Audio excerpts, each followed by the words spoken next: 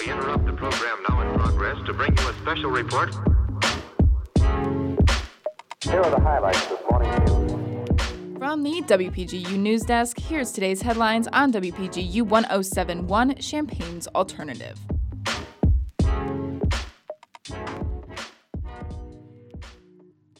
From WPGU News, I'm Tori Gilman. It's Tuesday, November 16th, 2021. Starting today, audience members at the Krannert Center for the Performing Arts will have to show either proof of vaccination or a negative COVID-19 test to see in-theater shows.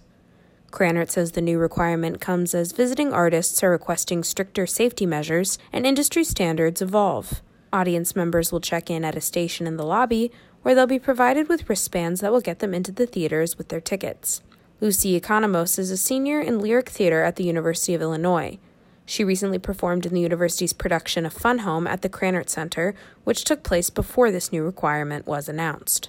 We were lucky enough to perform without masks because we have the testing system and everything. We were very fortunate to do that, so it would have been nice to maybe just have a little extra precaution before, but I think it's great that they're implementing it now. I just wish they would have done it before we did the show.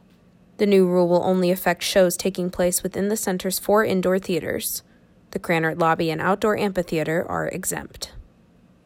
License plate readers won't be coming to Urbana after the City Council voted not to fund the technology. The council rejected an amendment to the budget for the 2022 fiscal year at last night's meeting, which would allocate funding for automated license plate readers.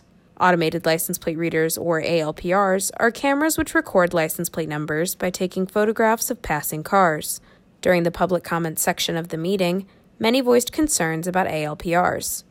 Ultimately, the council people who voted against the amendment cited a lack of evidence to support the usefulness of the technology. Those in favor of the ALPRs had argued that they could address growing concerns over gun violence in Champaign-Urbana. The measure would have allocated $50,000 to buy about 20 ALPRs and test their usefulness over the course of a year. Eastern Illinois University is scheduling student mental health days today and tomorrow to allow for self-care and rest for the campus community.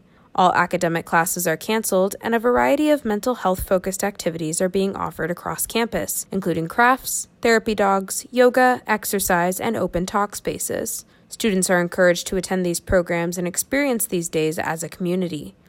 The university implemented the rest days for students in response to feedback from faculty and other individuals who say the challenges in higher education are especially great this year.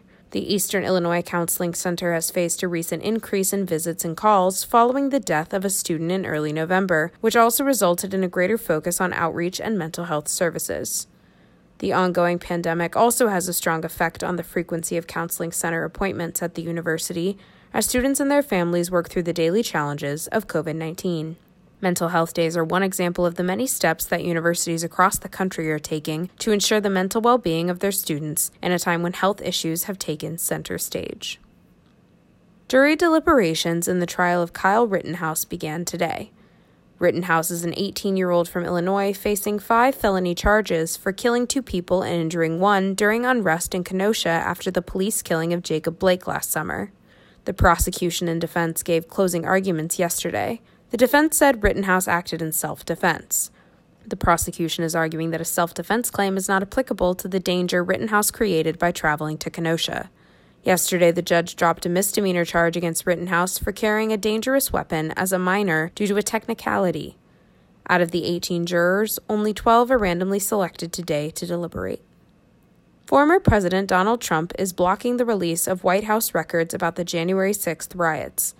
A U.S. appeals court approved an injunction filed by Trump last week. The records were set to be released last Friday to members of the House committee investigating the riots and insurrection.